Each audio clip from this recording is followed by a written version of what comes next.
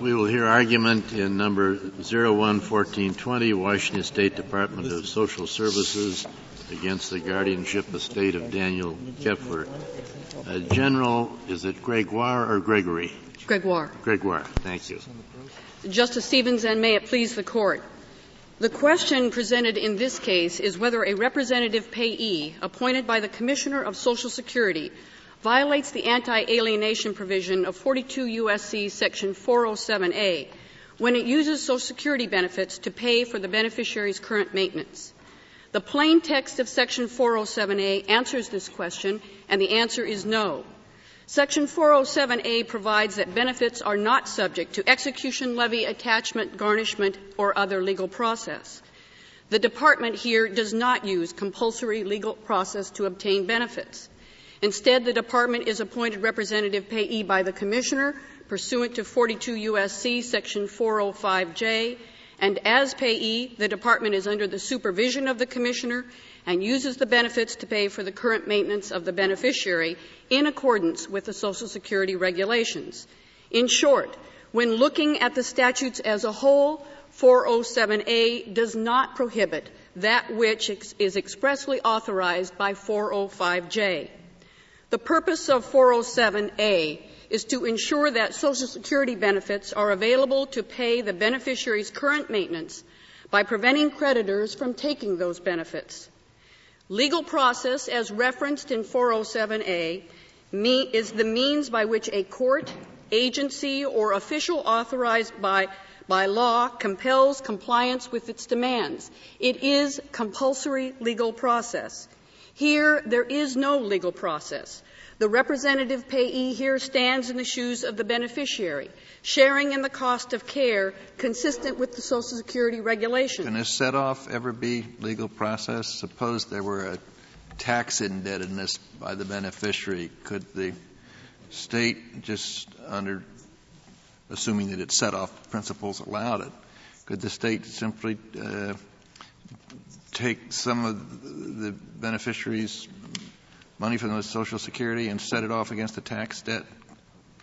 If the violation of 407A comes into play when there's a legal process that actually attaches to those Social Security benefits. So you would say there's no 407 violation in that event? Correct.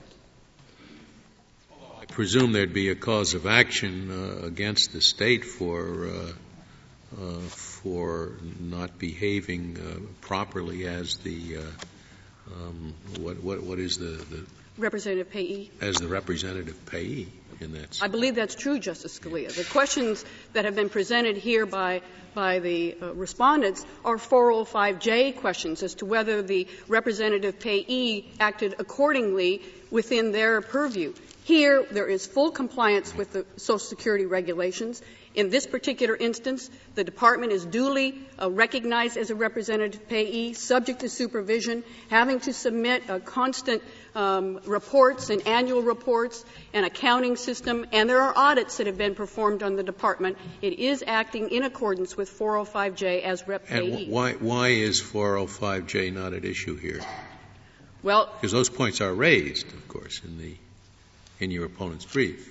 Yes, Your Honor, but if you look at the complaint in this particular case by the respondent, if you look at the certification of the class that's present here, if you look at the holding below, in every instance the question presented is whether a representative payee duly appointed can use the benefits for the cost of care of the beneficiary.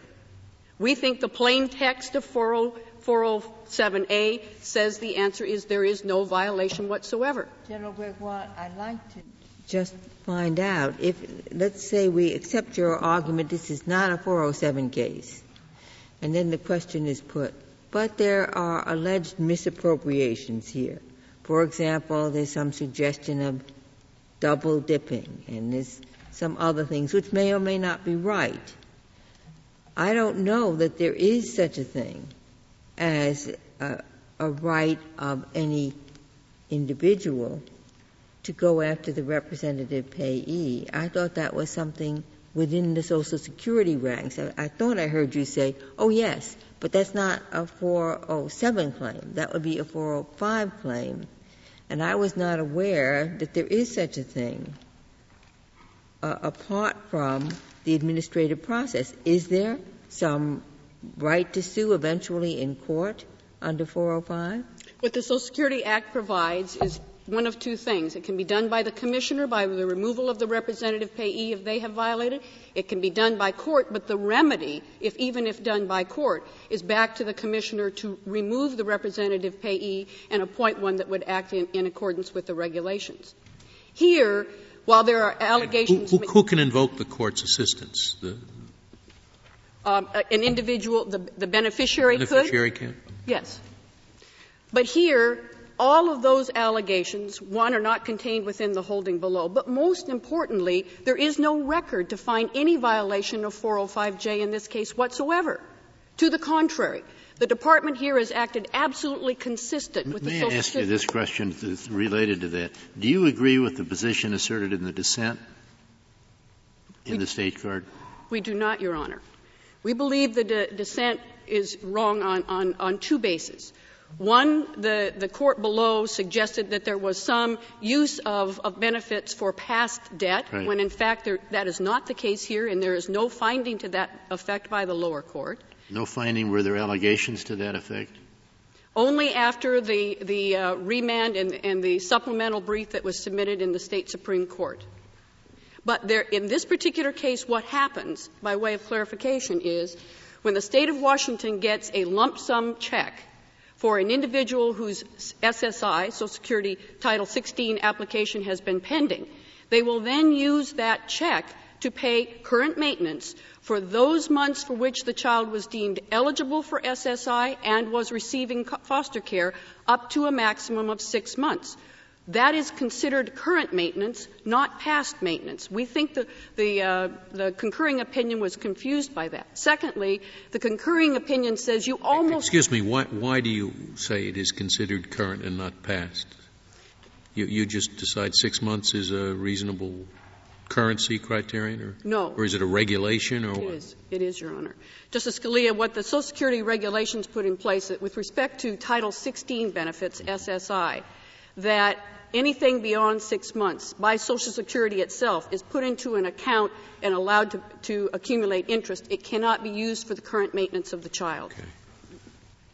And the second basis, Justice Stevens, the second basis that we think was wrong in the concurring opinion is where she finds that you have to look at the extras for the child first over and above current maintenance. And that, we submit to you, is in contrary to the federal regulations themselves, 20 CFR 404-2040, which expressly provides that you look first to the current maintenance. That's the very purpose behind both Title II and Title 16. First to the current maintenance, and then you, yes, within the broad discretion accorded a representative payee, you may look to see if there are extras to which those monies could be spent. Here, the Department of Social and Health Services uses the benefits for both, and the record verifies that. But let me bring to the Court's attention what we're talking about here. We're talking about children who arrive in the State's custody through a juvenile court proceeding, having been abandoned, abused, or neglected. They are subject to the jurisdiction of the juvenile court, and then those children are assessed by an individual service plan as to what their needs are. And what happens when that assessment takes place is their needs are being met by the Department. In fact, the average payment for foster care for an SSI child is $1,776. The average amount that an SSI benefit would be is something short of $500, and the base foster care amount is something short of $500. The fact is the special needs of these children are being met so their lives can be turned around, they can go back out and be productive members of society. Well, I think we're all interested in the needs of the children. In some cases, though, I take it that the Social Security payments are being applied to reimburse the State for something the child would get for free anyway. We don't submit, Your Honor. We think that's wrong. The fact that these children are getting foster care doesn't mean it's free. In fact, the expectation of both Social Security... Well, I mean free in the sense that the State would pay for it anyway. Your Honor, there is an expectation in State law and an expectation in the Social Security Act that what this money is to be used for is the current maintenance of the child. What would be the difference if we were to submit that it's free in the home of a parent? A parent surely, and under Washington state law, absolutely is obligated to pay for the child's care and maintenance. Are we then to suggest that any time a child in the home of a parent gets SSA or SSI, it can't be used for current maintenance because the parent has to use their own funds for that purpose? Well, but we're talking about this, the state has assumed a certain obligation to make certain payments. And in the event the representative payee is someone other than the state is going to pay those benefits, and the SSI will be available for other purposes. So it's not necessarily always in the best interest of the child. But, Justice Kennedy, that would be the case with a parent. A parent is obligated to pay for the current maintenance of the child. Does that mean they can never use their SSA or SSI benefit for the child for the current maintenance of the child? We think not. Consistent with the very purpose of the Social Security Act is these monies are to ensure that that child gets a minimum income to pay for their current maintenance. The state shouldn't be treated any different here than a parent would be treated. Well, can I ask you about the person who started all this? As I understand it, that the grandmother that the state was trying to displace as representative payee refused to pay anything for the child's current maintenance. She was putting it away in a kitty for the child's college education. And I suppose her theory was the state's going to pick up the tab anyway, so I think the best use for these Social Security benefits is to put them in a bank account so one day he can go to college. And I understand there were 2 attempts to replace her because she was not spending the money on current maintenance. When the social service agency is not the representative payee but a relative who doesn't have custody is there any means of getting those Social Security benefits used for the current maintenance? Not by legal process, Justice Ginsburg, which was a lesson learned by the grandmother, Wanda Pierce, in this case. The Department wrongfully attempted to get at the Social Security benefits by legal process. That's why there is no appeal of the specific Danny Keffeler case. Why is it wrong? I mean, this money's there to pay for the child's care and maintenance. If the grandmother won't pay it, why couldn't the state go to the HHS and say, appoint us? Well, why wouldn't they do it? You could. The issue is a 405J issue. The issue is whether that person should be paying for the current maintenance of the child. Why shouldn't they?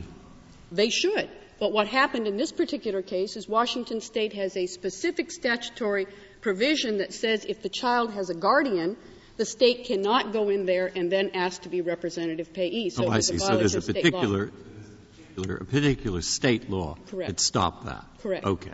Is that the basis on which the ALJ ruled? I thought that was within the Social Security structure. The ALJ in the case of Danny Keffeler said that there was no finding that she had wrongfully used the benefits, but went on to suggest at the end that the state hadn't done anything like submit a bill to her showing an expectation that she was responsible to provide for the benefit and care of this child. But that wasn't under state law, was it? That was a federal. That's correct, Justice Ginsburg. The point And that's what creates the problem, because if you have a state law and the grandmother just says, no, I'm not going to pay this money, which I would have thought was earmarked for that purpose pretty much, yes. And they won't do it. And then you say, okay, appoint us, and the state says, no, we cannot appoint ourselves. And then you say to the grandmother, well, pay us. Well, then you really are a creditor in respect to that. Well, and specifically what happened in the case of Danny Keffeler when the state attempted legal process against Wanda Pierce, that was wrong. That was a violation of 407A. And you're in an anomalous situation, aren't you? I mean, here you have, if you're a creditor in respect to the grandmother who won't pay. I don't quite see how to work it out. There's going to be an anomaly no matter what you do. You're a creditor in respect to the grandmother, so you can't force the parents to pay. And you can't go and ask HHS to appoint you because of the state law. And then there you are in those instances where you did manage to get yourself appointed, and you're now trying to reach a different result than would be there in the other cases. Yes, but Justice Breyer, the remedy is the state could go to the Social Security Administration and ask them to consider an alternative representative payee for the child in this case, because Wanda Pierce was not providing for the current maintenance of the child as we believe she should. We believe and as she might have if she had to care for the child. if the representative payee, if the child is in the custody of the representative payee, then the representative payee has to pay for the child. Under state law, we believe the representative payee should pay for the current maintenance of the child, whether in the custody of that individual or not. The remedy, however, is not by legal process 407A, but the remedy is 405J process by going to the Social Security Administration Which and gives asking. there's no role for the state court in that. Correct. In that 405 process. It's all federal. That's correct. And under 405J, when you go to the Social Security Administration, its options are what? To remove that individual as a representative payee and appoint another. Put you in. Unless we have a state law, as I indicated in the specific case of Dana Keffeler, would not allow us because she was named guardian. That's correct, Your Honor. With that, I would like to reserve my remaining time for Very well. Thank you.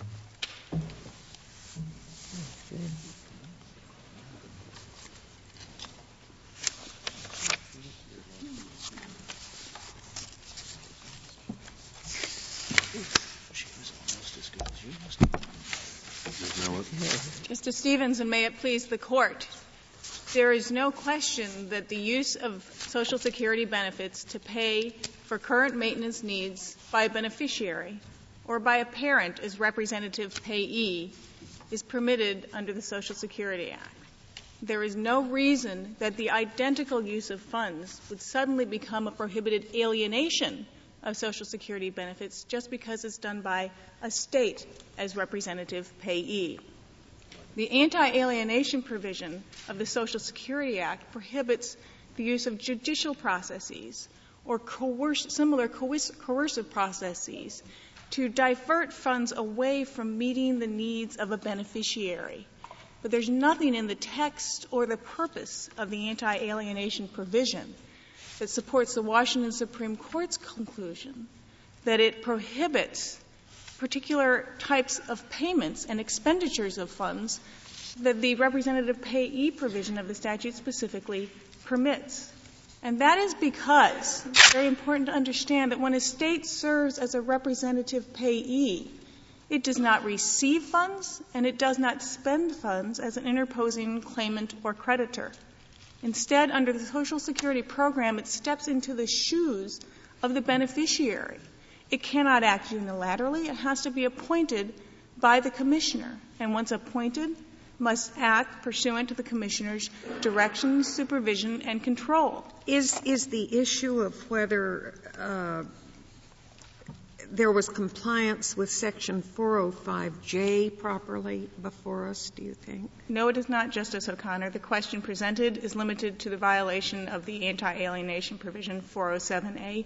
The complaint in this case is limited to 407A. If you look at the joint appendix, page 118, specifically the claim for relief, the foresaid actions violate 42 U.S.C. 407, no allegation of violating 405, and there'd be no basis, I don't think, for the class action. The class action allegations were based on this general rule of the 407 violation. If there's particular allegations of misuse in particular cases for particular children, that would be a misuse claim that should first be brought to the Social Security Administration. Do beneficiaries of SSI funds have a federal right that they can enforce through a Section 1983 action to have the representative payee act in their best interests? No, what they would do is bring a complaint. If you're a beneficiary and you're dissatisfied with the way your payee is spending your money, then you can bring a complaint with the Social Security Administration. Would there be alternatively some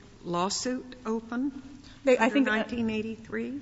I'm not sure whether under 1983, but you could bring certainly a state law conversion suit against someone if you thought that they were misapplying your funds. And I assume you're talking about 1983 if you're talking about the state as payee, but the vast majority of representative payees are private individuals. So does the state have any set-off rights that private entities don't? Suppose a private person were the representative payee. They have the same sort of set-off rights for other debts as the state does? Neither.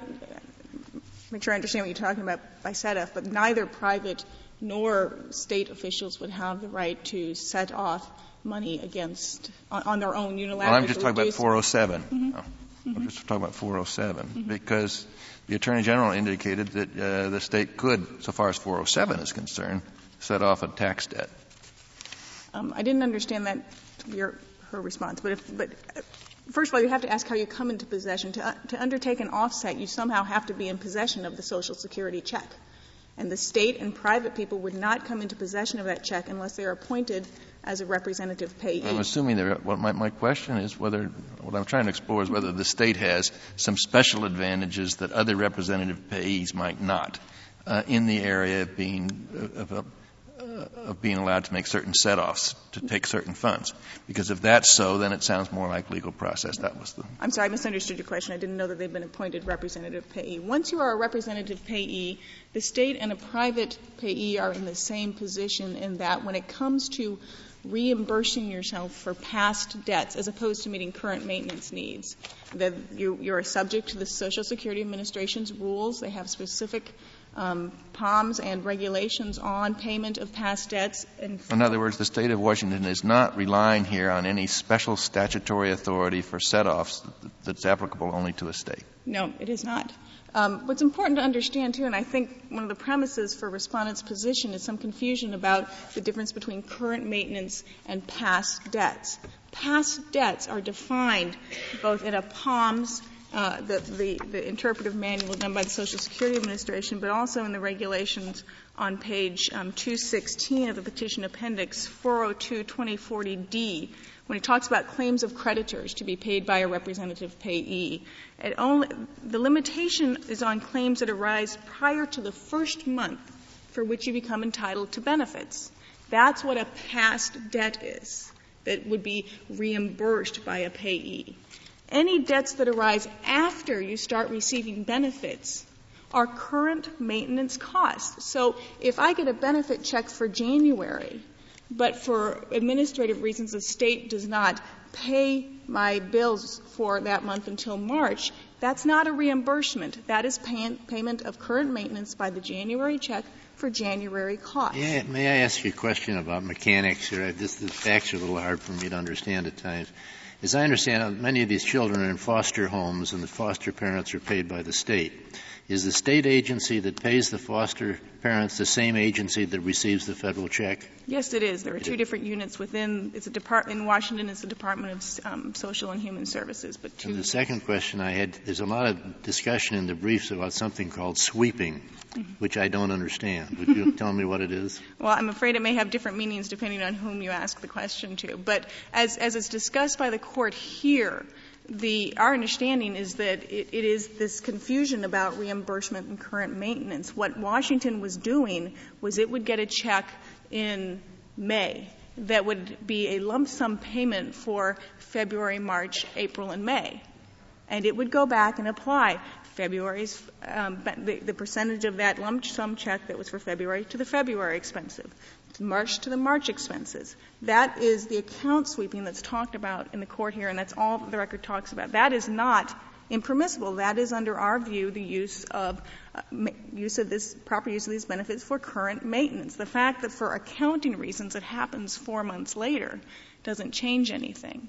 Now, what if it happens more than 6 months later? Yes. Is there a 6-month cutoff on that? With respect to the SSI, the Title 16 benefits, there was after October 1996, and that's why there's some confusion because this case spanned that bridge. But as of October, it's a little complicated, doesn't it? There's a lot of complicated things here, but for that reason, the fact the Commissioner has been administering this program and the Representative Payees program since it started in 1939.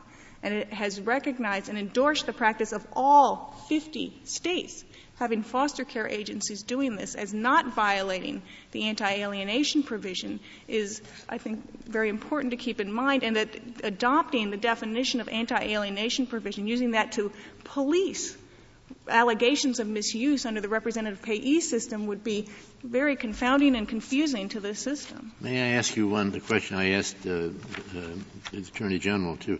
Do you also disagree with the analysis in the dissenting opinion? Yes, for two reasons. Yes, I think it has, again, the confusion about past reimbursements. which could still be for current maintenance and the payment of past debts. But the other thing that the Washington Supreme Court concurring dissenting opinion did was it said you could pay for current maintenance, but first you have to pay for special needs. That gets it exactly upside down. There's much concern here about the best interest test here, but the best interest test is a regulatory test designed to implement the purpose of these benefits.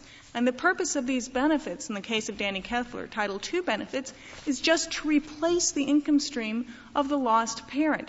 That parent is legally obliged to pay child support to the state of Washington.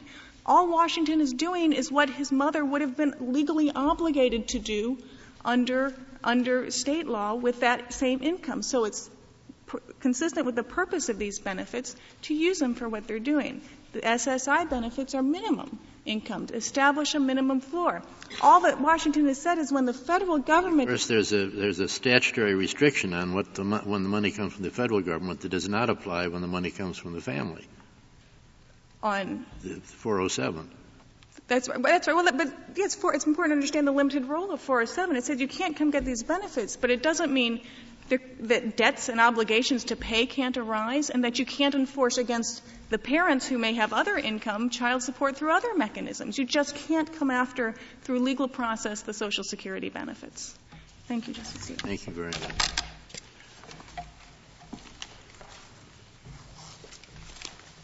Ms. Roseborough. Justice Stevens, and may it please the Court. I think the Court's questions have hit on the key issues here, and I'd like to point out what I believe to be the errors in the State of Washington and the United States analysis in this case. I agree with Ms. Millett that the Social Security benefits that the State receives as representative payee on behalf of these children indeed belong to the children. And in its role as representative payee, the State essentially steps into their shoes to use the benefits to serve their best interests. The regulation mandated transfer from a State trust fund account, which is the account in which the State deposits the children's funds when they are received, to the State Treasury occurs in the State of Washington because of the operation of a State statute and two regulations, one superseding the other, that mandate that the State shall use those benefits to reimburse its previously advanced costs of care. There's a singular exception in the regulations that permits a State to advance costs of care to a Social Security disability recipient and then later seek reimbursement out of the paid disability benefits for that care. And that is found at 42 U.S.C. Section 1383 G1.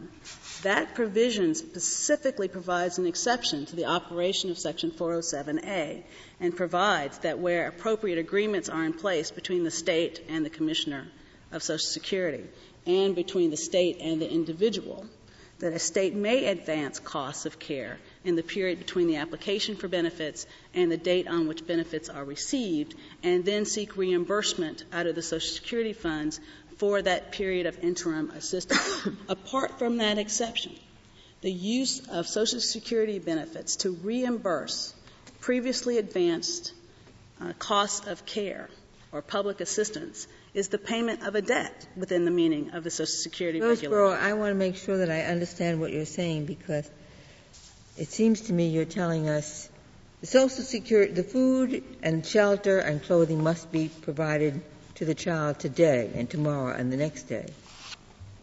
So the State is paying for that immediately, directly. The Social Security check for that month comes in a little later. It comes in a month later. If I understand what you're saying correctly, when the State takes the check which it gets in March for services rendered in January, it cannot use that check to pay itself back for services it rendered in January. Is that what you're saying?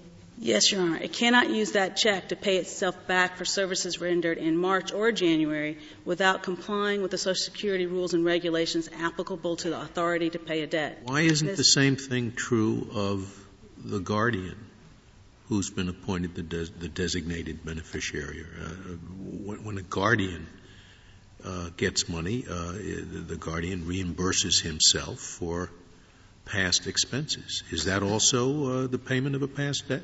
It absolutely would be the payment of a past debt, and it would be subject to the same restrictions. Why isn't the same thing when you have Easy Pass, that you go through the tolls? One of the kids buys an Easy Pass and unfortunately shows up on his credit card a month later. Then the representative payee, having in its possession funds belonging to that child, makes a determination whether or not that is a debt that should be paid in the best interest of the child or not. But if they had to put up a deposit, for example, the state couldn't pay for the Easy Pass. The state could pay for it if they had in their possession Social Security benefits that made that an appropriate expenditure of the in funds. their possession. And let's skip Easy Pass and go back to a parent who has custody of her child. A parent has custody of her child. She pays for that child food, clothing, and shelter in January. She gets the check from Social Security in March. Now, you're telling me that she cannot use that March check to reimburse herself for money that she spent in January. Whether or not the parent could use the child's Social Security benefit check to pay herself for having advanced care to the child in January is wholly dependent on whether or not that reimbursement would be in the best interest of the child at the time the benefits are received. Ms. Gregor and the government misunderstand the regulations. They say to 2040. I would like to know if, as I see it, the state agency is identically situated with the parent. They're both providing food, clothing, and shelter now, and they will get the federal check for that food, clothing, and shelter 2 months later, at least a month later. And if you're saying that then they both, the parent, the social agency, they are debtors, creditors, they're both creditors because they provided the service already?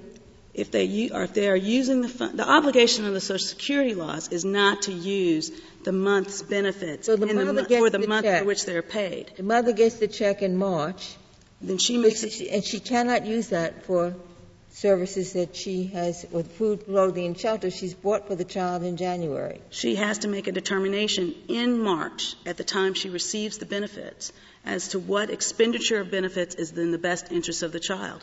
Let's say in the interim between the use of the funds in January to pay for whatever items were paid for in January, the child has suffered some event in February or March that requires the expenditure of those benefits, or the child needs a communication device. Or that she wants the child to go to university. Why would it not always be in the best interest of the child not to pay back his parents and put it into a trust account for future education? It would always be in the better interest of the child than paying off the past debt to the parent. And that's why the Social Security regulations impose stringent guidelines on representative payees that want to use benefits to pay back for things that happened in the past. No, but your theory, it seems to me, is there's a choice here between when you apply the best interest test between a child with a full stomach and no trust fund and a child with a full stomach and a trust fund. And you're saying the trust fund always wins, the parent cannot pay back, because it's always in the child's best interest to have the trust fund as well as the full stomach. Isn't that what you're saying? Not necessarily. In fact, the Social Security regulations point out that in the case of a family unit that is dependent on the Social Security benefits of the children in that unit, that those benefits can be used to promote the stability of the family. And it may be okay. I don't know. I'm not quite sure how stability works into this, but let's forget the exceptional case for the moment. Save for that exceptional case, aren't you saying full stomach plus trust fund always wins under the best interest test? If the child has a full stomach and if the... Right. That's the hypothesis. Stomach is full, will be full, trust fund or not. Best interest says put the money in the trust fund. Isn't that your position? Absolutely true. Does it bother you that the Social Security... No, go ahead. How you square that position with a statute that seems aimed at giving children this money so they can pay for room and board and meet their basic subsistence? The question is, when do you apply the test of current maintenance and using the benefits and the time they are received to provide directly for the care of the child, which is the obligation in the Social Security regulations, and when are the regulations with respect to the payment of past debts invoked? Now, Ms. Gregoire argues, General Gregoire argues, that it's not invoked for 6 months, and she is relying on the provisions of the code related to certain lump sum benefits that provide additional protection to those benefits. Solicitor Millett says the same thing, relying on Section 24D, but they are mistaken. That one illustration of their mistake is found in the Social Security Administration's audit of Contra Costa County, California, where the OIG found that that county was using Social Security benefits to reimburse itself for care provided before the benefits were actually received. You've lost me a long time ago because I have a sort of basic question. It seems to me if a mother or somebody in the family who is the recipient of this extra money coming in from the SSI can use it, has the right to use it, to pay a bill that the child ran up for some food or some shelter or, for that matter, Easy Pass or tuition. And I gather they have at least the right to do that if they want to pay those bills. Not if they want to. They think it's the right thing to do. They think it's in the best interest of the child. All right. Let's imagine that doing what you think is right for the child is in the child's best interest. And therefore you do the right thing, which is to pay the bills for food, shelter, tuition, and whatever that the child ran up.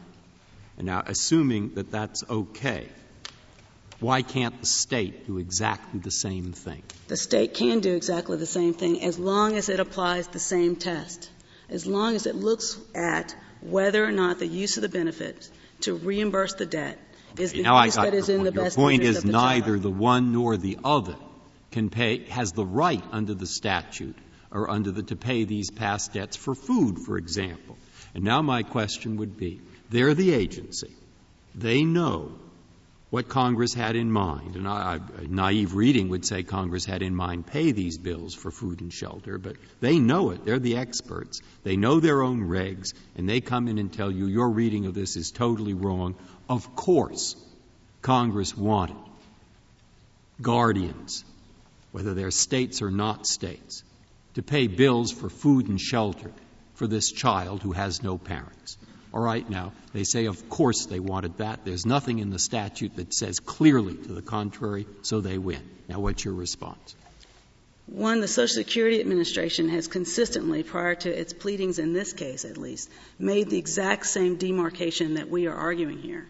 The Social Security Administration has said that once a benefit payment is received, you look backwards at every debt that occurred prior to that date and judge whether or not that debt can be paid on the basis of whether or not the current and foreseeable needs of the beneficiary have been met and whether or not it's in the best interest of the beneficiary to pay that debt. Well, doesn't the statute basically leave it to the commissioner to evaluate whether a representative payee is acting in the best interest of the child? It does ask the And we have a representative of that commissioner here before us today saying that under the statutory and regulatory scheme that payments such as these for foster care are in the best interest of the child. Why should we strain to find otherwise? Because and upset what's going on all across the country. I think your position is troubling for that reason. If I may first respond that factually it's not true that this is what's going on throughout the country. The facts of the various cases that we know about through cases that have occurred in the various states illustrate that they take very different or use very different procedures with respect to the funds. And we only know of Washington that has a process that compels the state administrator to ignore their obligation to evaluate the best interests of the child at the time the benefit is received and instead make a determination that all of the benefits should be used to pay past debts, to reimburse public assistance that was expended without regard to the eligibility of the child for Social Security benefits. The representative can be removed if the representative is misappropriating funds or misusing the representative's position of responsibility. But that has nothing to do with the legal process provisions of 407. It has to do with that in this sense. The state argues that Section 407A doesn't apply to it because it is acting properly as a representative payee. We contend, and I think we demonstrate in our brief, and the state Supreme Court in fact held, that Washington was not acting as a properly regulated representative payee within the meaning of Section 405J. But that we're told by the government is none of the state court's business. I asked that question expressly to find out whether, in the government's view, 405 is something that any state court could enforce, and the answer was no. 405 is for if you think the representative payee is not acting properly, you go complain to the Social Security Administration, and it's entirely a federal line, not any state court that interferes with the representative payee's control. I believe that her response was that you could bring a state law action, for example, for conversion against a representative payee that failed to administer benefits in accordance with the Social Security Act.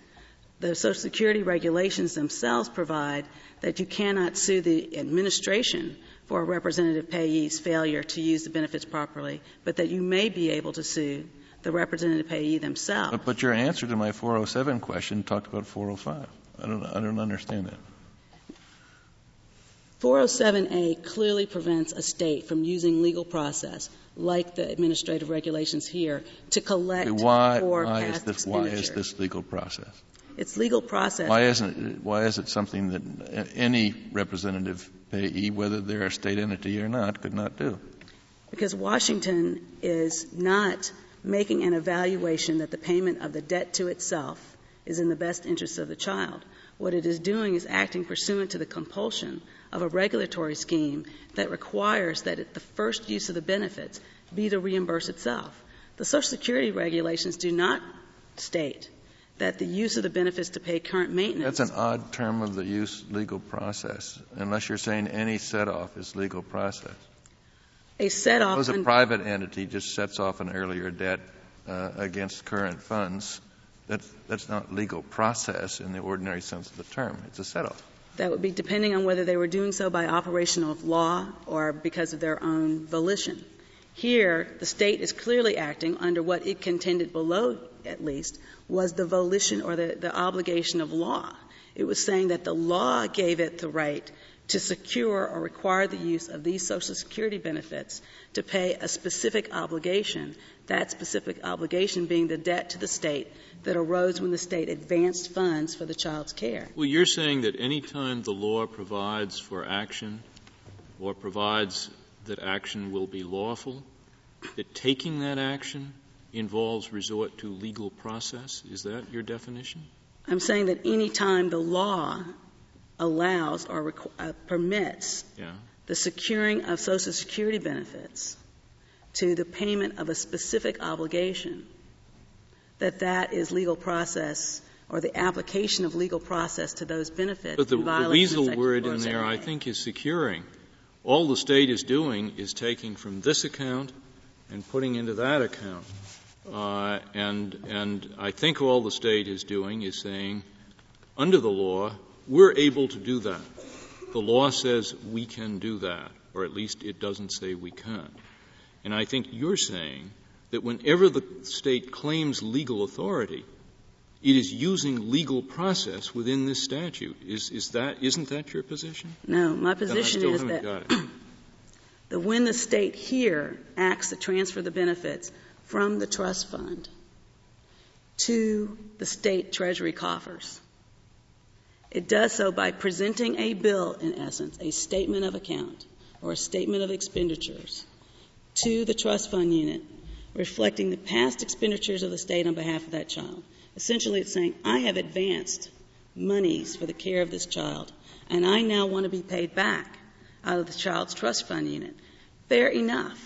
But the obligation of the state, wearing its hat as representative payee of the child, is to make a determination at that point whether that repayment would be in the best interest of the child. Yeah, but you have to go on and say why that's legal process. If the grandmother does it, you would also have to say it is legal process under your view because it's authorized by the common law, I suppose, of the state or maybe by a statutory law. Suppose you have a statute that says a creditor can set off against an earlier debt money that the creditor receives. That's not legal process in any usual sense of the term. Absolutely, it would be the latter thing you said, that if a state statute allowed a set-off against a Social Security benefit to pay a past debt, that would be a violation of Section 407A. In fact, Federal law provides that even if the United States itself seeks to set off a debt like past due taxes against Social Security benefits, that it has to have a specifically set out in the statute's exception to Section 407A, and that, in fact, is what exists. There's a statute that says, by express reference to Section 407A as required by Section 407B, that the United States may set off past due taxes against Social Security benefits. Absent that statutory authorization or exception to Section 407A, a set-off compelled by law or authorized by law would be within the ambit of legal process or an application of legal process to benefits prohibited by Section 407A. Would you say the same thing if the state were simply funding the cost of food and clothing for the current month? And on Wednesday, it paid a bill for groceries. And on Thursday, it presented this document that allowed the transfer from the trust fund to the state's account. That, too, would be legal process? That, if it was doing so. The only way the state could do it, then, I take it on your theory, is to use the money to pay in advance of its own expenditure a fund from which it then could draw under its separate hat to pay the groceries. The presentation of the grocery bill to the representative payee for payment and the payment that comes as a result of that may or may not be legal process, depending on what it is that authorizes that transaction and whether or not. It paid the grocery bill on Wednesday, and Thursday it says we're going to transfer the money to pay the grocery bill. That's process on your theory, isn't it? No, it's What's not necessarily. What's the difference between Wednesday and Thursday and February and March? Under my theory, it's clearly a reimbursement. And as a reimbursement, it then falls under the regulations with respect to reimbursements. Why isn't it a reimbursement between February and March?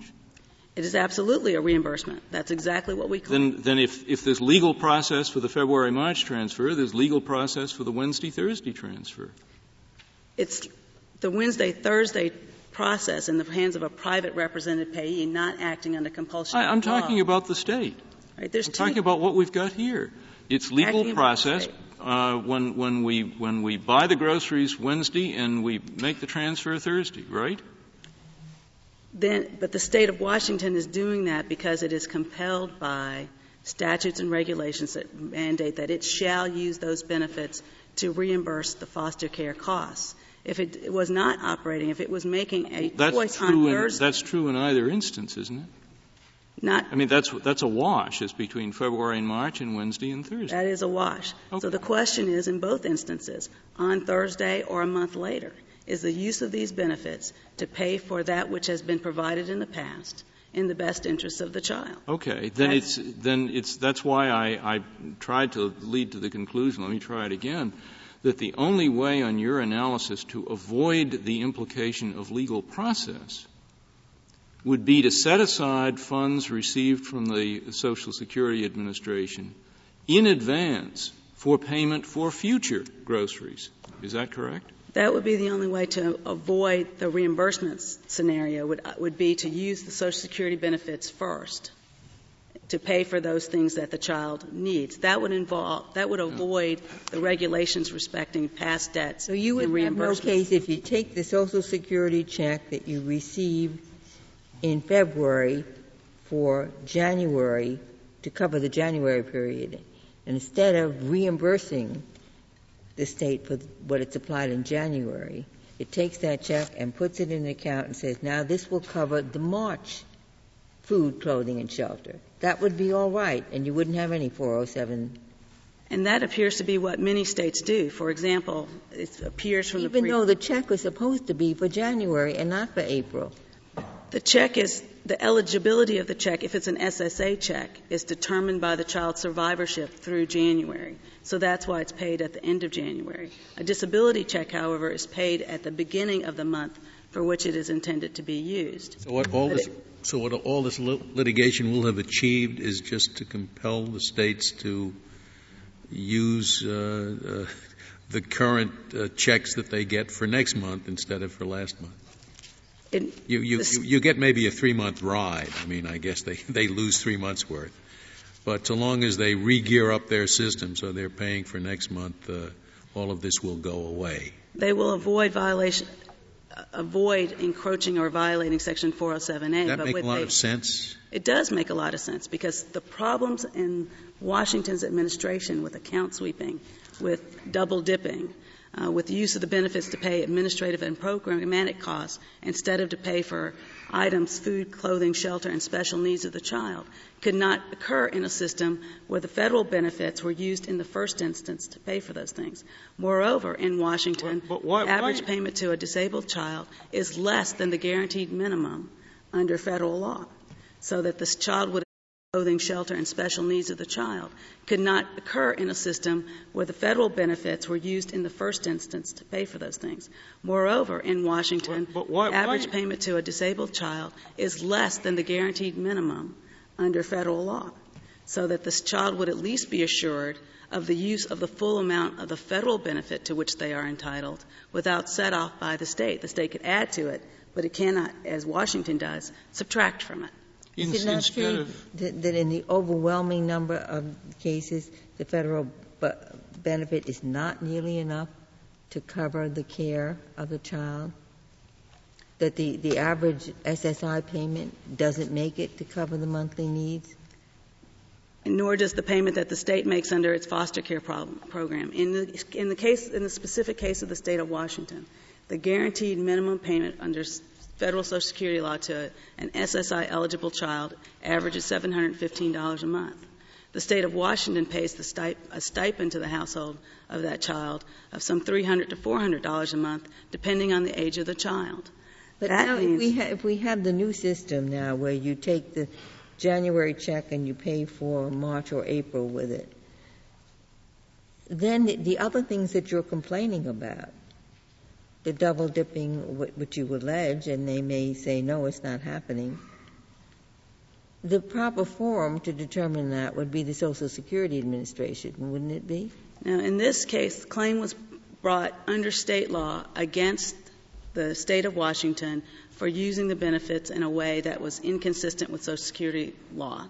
The state of Washington offered, by way of defense, that it was complying with Section 405J and that Section 407A did not apply to it. But the state law claims for conversion and misuse of the benefits remain and are not dependent on — they're dependent on establishing, as we have, that the state was misusing the benefits.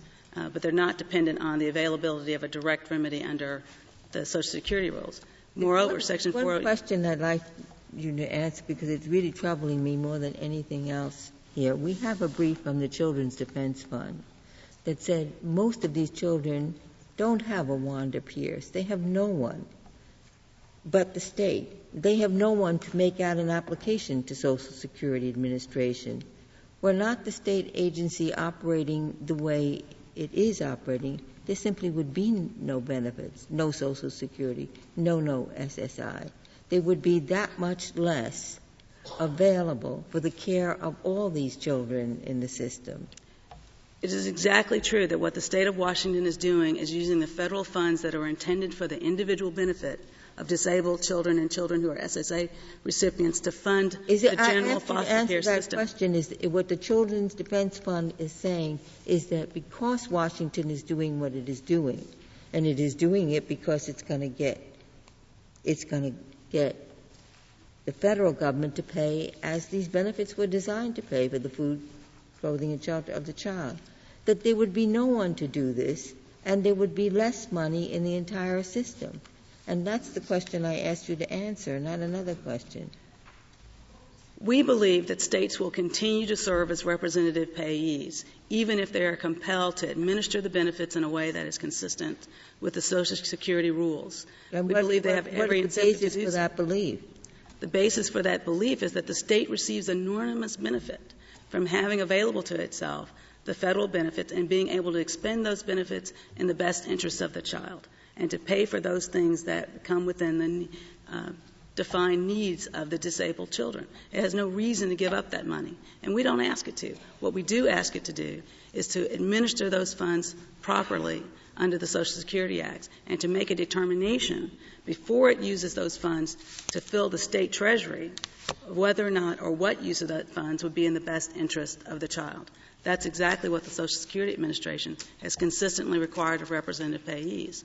In this case, where a child has already received public assistance, which is in part state and in part federally funded, for a state to use another federal benefit that the child receives to reimburse the expenditures not only of the state dollars, but also of the federal dollars that were provided to the state under that program for the use of the child is an abuse of the representative payee system. It is a disservice to the disabled child. Social Security disability benefits were intended to provide for the special needs of the disabled child, to assist them in the transition to adulthood, and to provide them some relief from the burdens of their disability.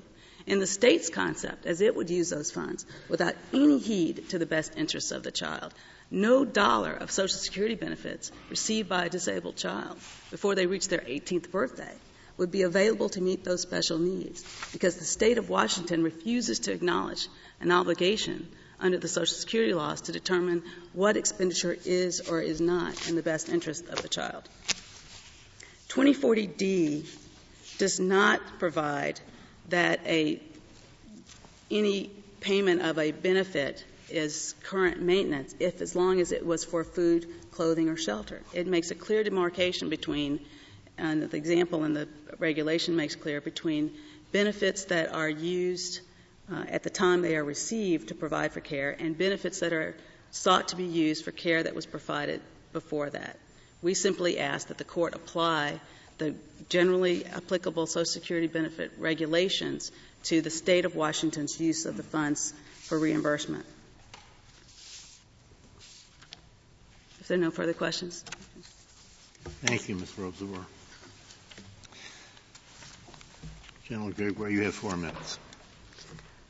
Where is the legal process in this case? There is, in fact, none. The only thing that's being suggested is reimbursement is the legal process. In the case of Title II benefits, an individual is eligible in January, Social Security doesn't pay until February. That has to be construed as reimbursement. Counsel's interpretation would then turn the entire program on its ear. The fact of the matter is that is not legal process. Your definition of legal process is a process that requires judicial involvement? Judicial, quasi-judicial, if an individual has the authority by law and who goes out and actually implements something that takes the benefits, but it's more than reimbursement as we have. Well, that's what your adversary has stated, that this is pursuant to authority of the law. That's why it's legal process. We would submit, Justice Kennedy, if you look at Bennett and Philpott, what this Court found in both those cases was legal process was actual, in the one case, an implementation of a lawsuit, in the other case, the actual attachment. We have nothing of that nature here. We have a simple, in answer to your question about is the State asking for special rights, to the contrary. The State's simply asking not to be disadvantaged, to be treated no different than any other representative payee, which was your holding in Philpott. So the fact of the matter is here, we're simply asking to do that which any parent would do in fulfilling his or her responsibilities in caring for a child. Let me also, if I can, turn to the Social Security reimbursement idea of are we using it in the best interests of the child. What counsel has suggested is the only thing that's in the best interests of the child is extras. The State of Washington pays thousands of dollars for these children because they come with psychiatric kinds of needs. We are not paying the minimum. We are, in fact, paying significant amounts of money. In the case of one of our randomly selected children, Nicole Blimka, in 1 month, over $2,000. In the case of another randomly selected child, Danita Smith, in 1 month, over $3,000. And yes, we held benefits, got no reimbursement whatsoever, to help Danita Smith be reunited with her parents so that her parent could set up a home, pay for the food and the clothing and shelter that was necessary for that child. The fact of the matter is the State of Washington does exercise discretion, which is accorded it broad discretion in the best interests of the child. She would simply ask you only extras are in the best interest. We would submit supplying food, clothing, shelter is always in the best interests of the child, and that is what Social Security suggests. She indicates that her complaint suggests that there are some state law claims. To the contrary, the complaint all the way along has suggested a 407 violation. She further suggests that RCW 7413-060, the statute in question here, is mandatory. To the contrary, it is not. It allows the state discretion to use Social Security benefits for the special needs of a child and to reimburse the state, which is precisely what occurs in this particular instance. I ask you to return to the question presented. Is there a violation of 407A in this case because a duly designated representative payee supervised by the Social Security Administration is using the monies for the current maintenance of the child? The plain reading of 407A to that question is no. With that, we would ask you respectfully to reverse the decision of the Washington State Supreme Court. Thank you. Thank you, General Gregoire. The case is submitted. The Honorable Court is now adjourned until tomorrow at 10 o'clock.